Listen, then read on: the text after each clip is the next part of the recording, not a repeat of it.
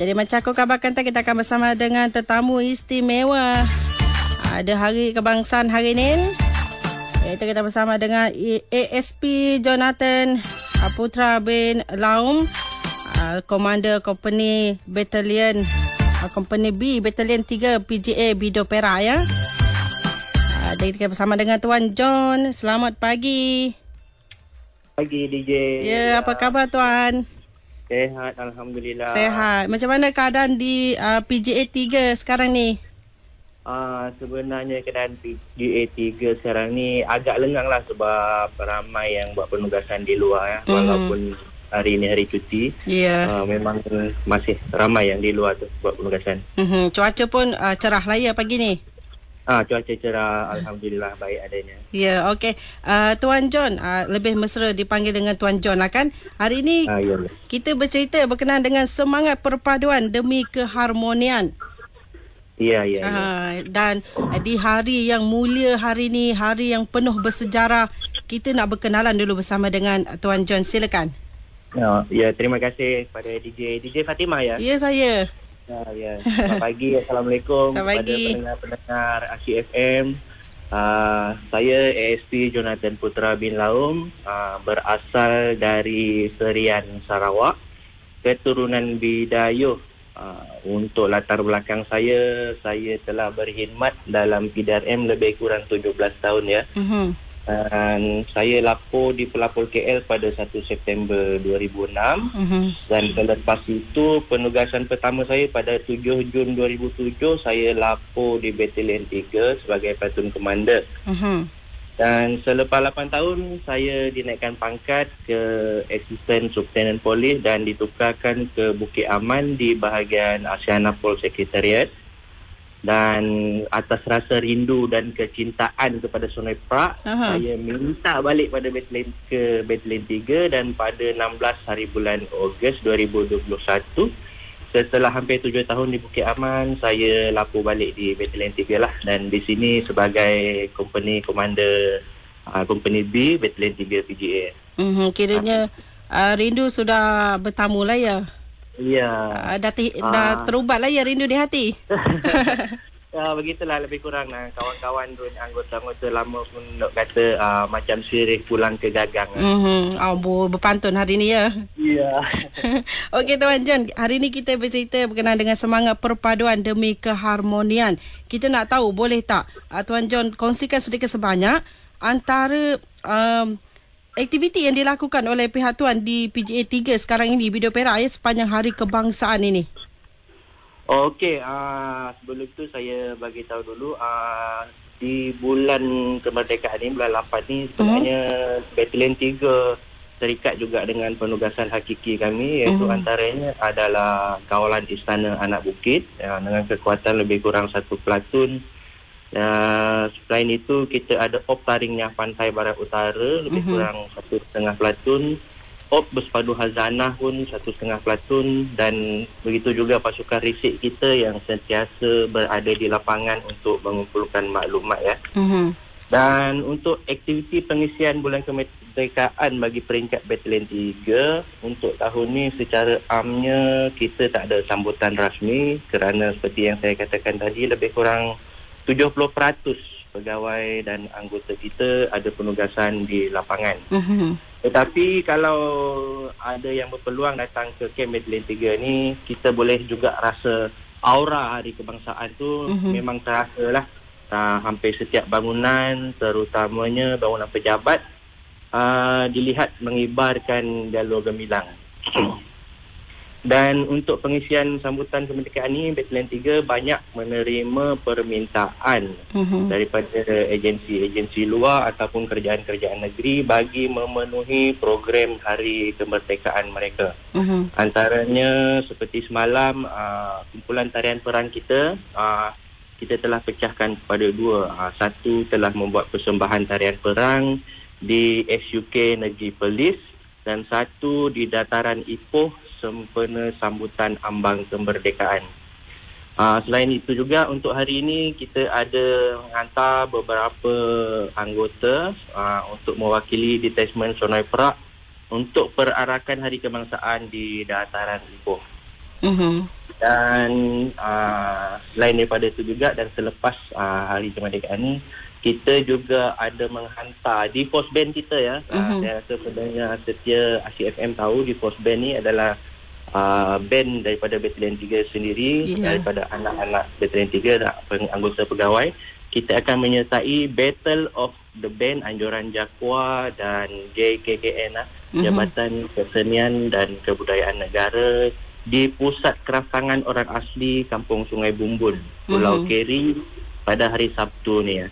Jadi siapa-siapa yang berminat dan mengikuti perkembangan di pos band ni, bolehlah datang memberikan sokongan pada hari Sabtu nanti ya. Ya, hari Sabtu ni lah kan. Ya. Banyak sangat aktiviti yang dianjurkan. Banyak antara aktiviti yang bakal menghiasi bulan kebangsaan sampailah Hari Malaysia nanti. Jadi kita nak tahu juga Tuan, hari ini merupakan tarikh bersejarah untuk negara kita lah. Pada pendapat Tuan, kenapa pentingnya semangat perpaduan ini perlu ada dalam setiap rakyat Malaysia? Ya DJ, perpaduan ni sangat penting. Sebelum tu kita masuk pada konteks perpaduan ni. Perpaduan itu sendiri adalah penyatuan sebenarnya. Seperti yang kita tahu, negara kita Malaysia terdiri daripada berbilang suku kaum, Melayu, Cina, dan suku kaum asli sendiri ada berpuluh-puluh. Macam saya pun orang Sarawak, suku kaum kat sana, macam saya Bidayuh, Iban apa semua pun berpuluh-puluh. Ya, banyak sangat. Orang asli Semenanjung dengan Bumi Putera Sarawak ni lebih kurang macam adik-beradik. So secara dasarnya kita kena saling menghormati, menyokong antara satu sama lain dan bersama-sama mendukung aspirasi negara. Kita semua sama, tak kira warna kulit, agama ataupun kaum. Dan kalau kita lihat dari segi global, Malaysia adalah satu-satunya negara yang dibina atas dasar perpaduan. Kaum lain contohnya China, India masih mengekalkan nama, bahasa dan even pendidikan dorang masih menggunakan bahasa pengantar dorang sendiri. Kalau kita lihat contoh di negara-negara jiran kita, contohnya Indonesia, nama pun dorang dah tukar kepada keindonesiaan. Maknanya daripada betul. Nama itu sendiri kita tak boleh nak tahu dia kaum apa, agama apa kan. So di sana pendidikan dan sebagainya semua kena asimilasi kepada Indonesia Raya. Dan bagi saya perpaduan ini sangat penting. Kalau kita pernah dengar ungkapan bersatu kita teguh, bercerai kita rubuh. Begitulah dia. Dan perpaduan, keharmonian akan menghasilkan negara yang selamat dan pelabur luar pun yakin untuk melabur. Di sini kita bebas mencari rezeki, mengamalkan agama masing-masing dan cara hidup masing-masing. Andainya tiada perpaduan ini, negara pasti kacau bilau, ekonomi pun merosot, kehidupan tertekan. Manusia ni kalau dah tertekan, membunuh pun diorang sanggup. Ya, betul. So kita hargailah keamanan yang kita ada dan nikmati dan pertahankan perpaduan ini. Ya, kiranya kita sebenarnya bertuah duduk di bumi Malaysia kan, sebab di dalam negara kita masih lagi mengekalkan adat budaya berbilang kaum. Tak kira dari segi perayaan apa benda semua. Tapi walau macam mana pun kita nak tahu juga di antara banyak-banyak rakyat Malaysia ni mesti banyak kerana. Jadi kita nak tahu apakah antara cabaran-cabaran yang menyebabkan usaha untuk memupuk semangat perpaduan itu menjadi sukar sekarang ini. Ya DJ, walaupun kita sekarang menikmati kedamaian dan kebebasan ni, sebenarnya ada juga segelintir golongan atau individu ni yang bersikap egoistik. Dia fikir bangsa dia lebih superior daripada yang lain. Dan patutnya kita kena ketepikan perasaan ini, sebab kita semua adalah manusia dan kita adalah sama. Kita adalah bangsa Malaysia. Dan satu lagi adalah yang mutakhir ini, seperti yang kita lihat dalam media-media sosial ataupun yang diviralkan, ramai juga pengguna media sosial ni tidak matang dalam menggunakan kebebasan bersuara dan mengekspresi diri di media sosial. Sentiasa menganggap diri sendiri betul dan orang lain adalah salah. Dan sikap-sikap begini akan selalu membuat provokasi dan biasanya dia adalah untuk kepentingan sendiri ataupun kumpulan. Kita di negara yang berbilang bangsa dan kaum ni kena peka terhadap sensitiviti kaum.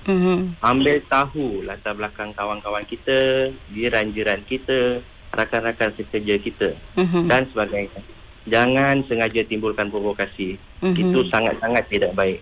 Ya, betul. Dan satu lagi seperti yang kita tengok baru-baru ni ada viral juga, isu 3R ni. Dan kerajaan kita telah menggariskan 3R ni adalah sempadan kepada kebebasan bersuara ni, iaitu royalist, religion dan race, ataupun raja, agama dan kaum. Nasihat saya kepada pendengar-pendengar semua dan pengikut CFM, janganlah terpesona dengan daya-daya politik atau ekstremis agama yang bertujuan untuk melaga-lagakan kita sebagai rakyat Malaysia. Tidak dinafikan ada pihak yang cuba ikut cara British yang dahulu, dasar penjajah lah, iaitu dasar pecah dan perintah. Bangsa yang berpecah-pecah ini sangat mudah dikawal dan dijadikan boneka untuk sang penguasa. Oleh itu, saranan saya sebagai rakyat Malaysia yang moden ni, kita kena matang dan pandai menilai. Jangan cedok bulat-bulat apa yang diviralkan di media sosial.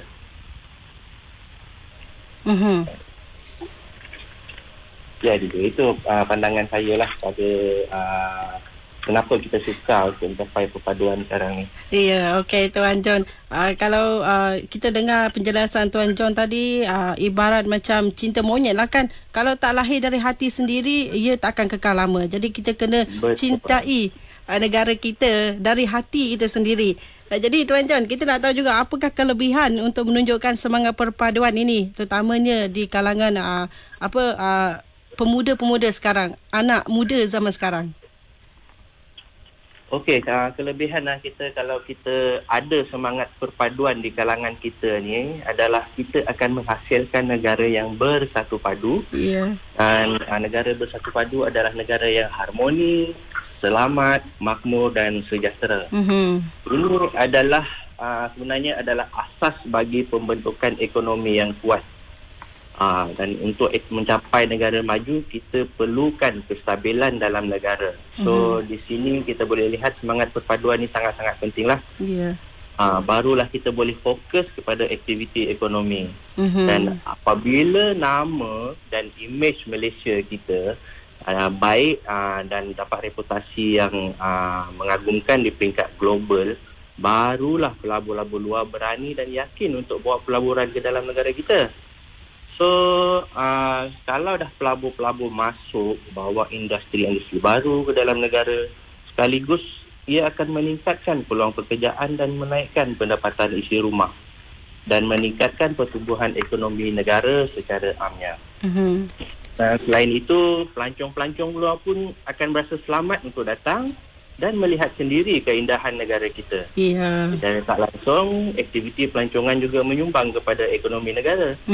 So, seperti yang kita lihat sekarang ni, trend-trend sekarang ni pun orang suka melihat keindahan alam. Dan masyarakat kita kebanyakannya ada di luar-luar bandar, perkampungan. Ini benda yang jarang pelancong-pelancong lihat di bandar-bandar besar ataupun di negara-negara luar. So, kita boleh tunjulkan budaya kita, kita boleh tunjulkan keindahan tempat kita, dan di samping itu kita boleh jana ekonomi keluarga dan seterusnya negara kita. Jadi kalau bila orang nampak keindahan di dalam negara kita, diorang pun akan rasa berkobar-kobar nak datang. Macam kita lah nak pergi ke Korea contohlah kan, kita nak pergi luar negara. Begitu juga sebaliknya kalau kita menunjukkan keharmonian di dalam negara kita, kan Tuan John? Betul DJ. Ya, betul. Saya sangat setuju. Okey, kalau kita dengarkan tadi perpaduan berkenaan dengan semangat perpaduan, boleh tak Tuan John berikan sedikit apakah itu contoh perpaduan yang ditunjukkan oleh rakyat Malaysia di sekitar tempat Tuan sekarang ini? Ya betul DJ. Sebenarnya perpaduan ni kita tak perlu pergi jauh. Di komuniti saya, di komuniti DJ dan di komuniti pendengar-pendengar kita sendiri pun, kalau kita perhatikan di sekeliling kita, sebenarnya perpaduan ini dah lama wujud. Kita sebenarnya berada di landasan yang betul. Saya bagi contoh ya, dalam kehidupan saya sendiri dan penugasan saya di sini ya. Untuk pengisian bulan kemerdekaan ni, kita akan terlibat dengan aktiviti program gotong royong. Ada 2 ya dalam minggu hadapan. Satu di SK Tapah dan satu di SK Bane Tapah Road yang dijadualkan pada hari Rabu dan Sabtu minggu hadapan.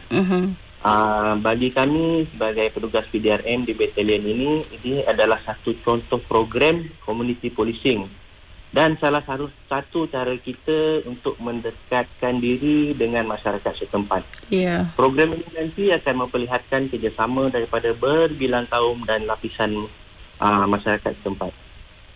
Dan contoh yang kedua yang begitu sinonim dengan kita adalah di Malaysia, kita ada banyak perayaan yang kita raikan bersama. Betul. Contohnya Hari Raya, Tahun Baru Cina, Deepavali.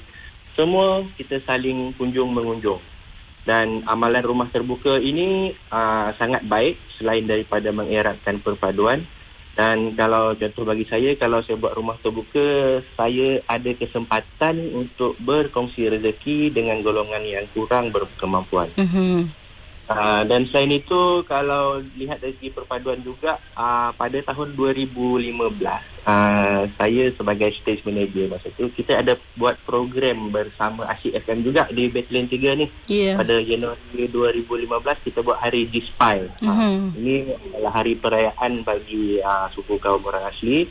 So, kita hari itu, kita buat hari terbuka batalion dan segenap lapisan masyarakat di sekitar Bido, Tapah, Slim River, Sungkai dan even yang datang dari Selangor pun ada, di Penang, Pahang ada untuk menyertai dan meraihkan G-Spy di Batalion 3 pada masa tersebut. Selain itu juga, kalau dari segi makanan pula, sebenarnya makanan ni salah satu daripada elemen yang boleh menyatukan kita juga sebenarnya. Kalau kita lihat di food court kan, kita ada gerai nasi lemak, macam Cina makan nasi lemak, pasti India makan yung taufu, Melayu makan roti canai, dan macam saya sendiri, saya adalah peminat setia nasi daun pisang. Itu adalah makanan orang India. Dan selain itu, kalau saya masuk operasi, saya suka kalau anak buah saya masak dalam buluh, macam tu dengan daun semomok apa benda tu, memang sedap Kiranya itu dah jadi makanan kegemaran lah sekarang ni ya? Betul dia. Okey, kalau cerita pasal makanan, rakyat Malaysia memang tak boleh jauh dari makanan. Kita mesti akan nak rasa semua makanan. Jadi bertuah kita duduk di negara kita, kita dapat merasa semua jenis makanan. Okey, Tuan, sebelum kita mengakhiri, apakah harapan dan saranan Tuan sendiri kepada rakyat Malaysia di luar sana? Okey, saya sebagai seorang anggota polis dan sebagai seorang bapa dan sebagai seorang ketua dalam masyarakat saya, saya sangat-sangat berharap dan menyarankan kepada semua pendengar Asyik FM secara amnya dan seluruh rakyat Malaysia untuk hargailah kenikmatan yang kita kecapi sekarang, hasil daripada perpaduan semua kaum. Hargailah perjuangan pejuang-pejuang kemerdekaan kita. Negara kita merdeka hasil daripada tumpahnya darah nenek moyang kita. Hasil daripada perjuangan pemimpin-pemimpin terdahulu. Hasil daripada kerja keras ibu bapa kita. Dan kita sebagai generasi baru kena jaga dan sambung legasi orang-orang terdahulu. Kekalkan perpaduan ini. Jadilah pemimpin. Kalau bukan kepada suatu kumpulan masyarakat, jadilah pemimpin kepada keluarga sendiri.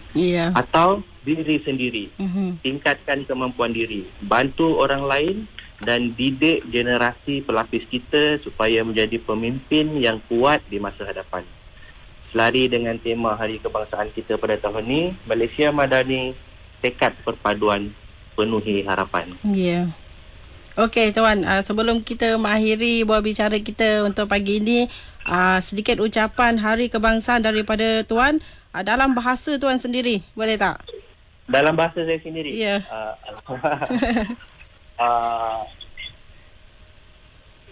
Sekejap ya.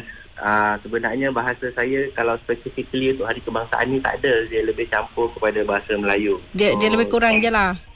Lebih kurang je lah. So saya gunakan bahasa kebangsaan kita lah. Boleh, silakan.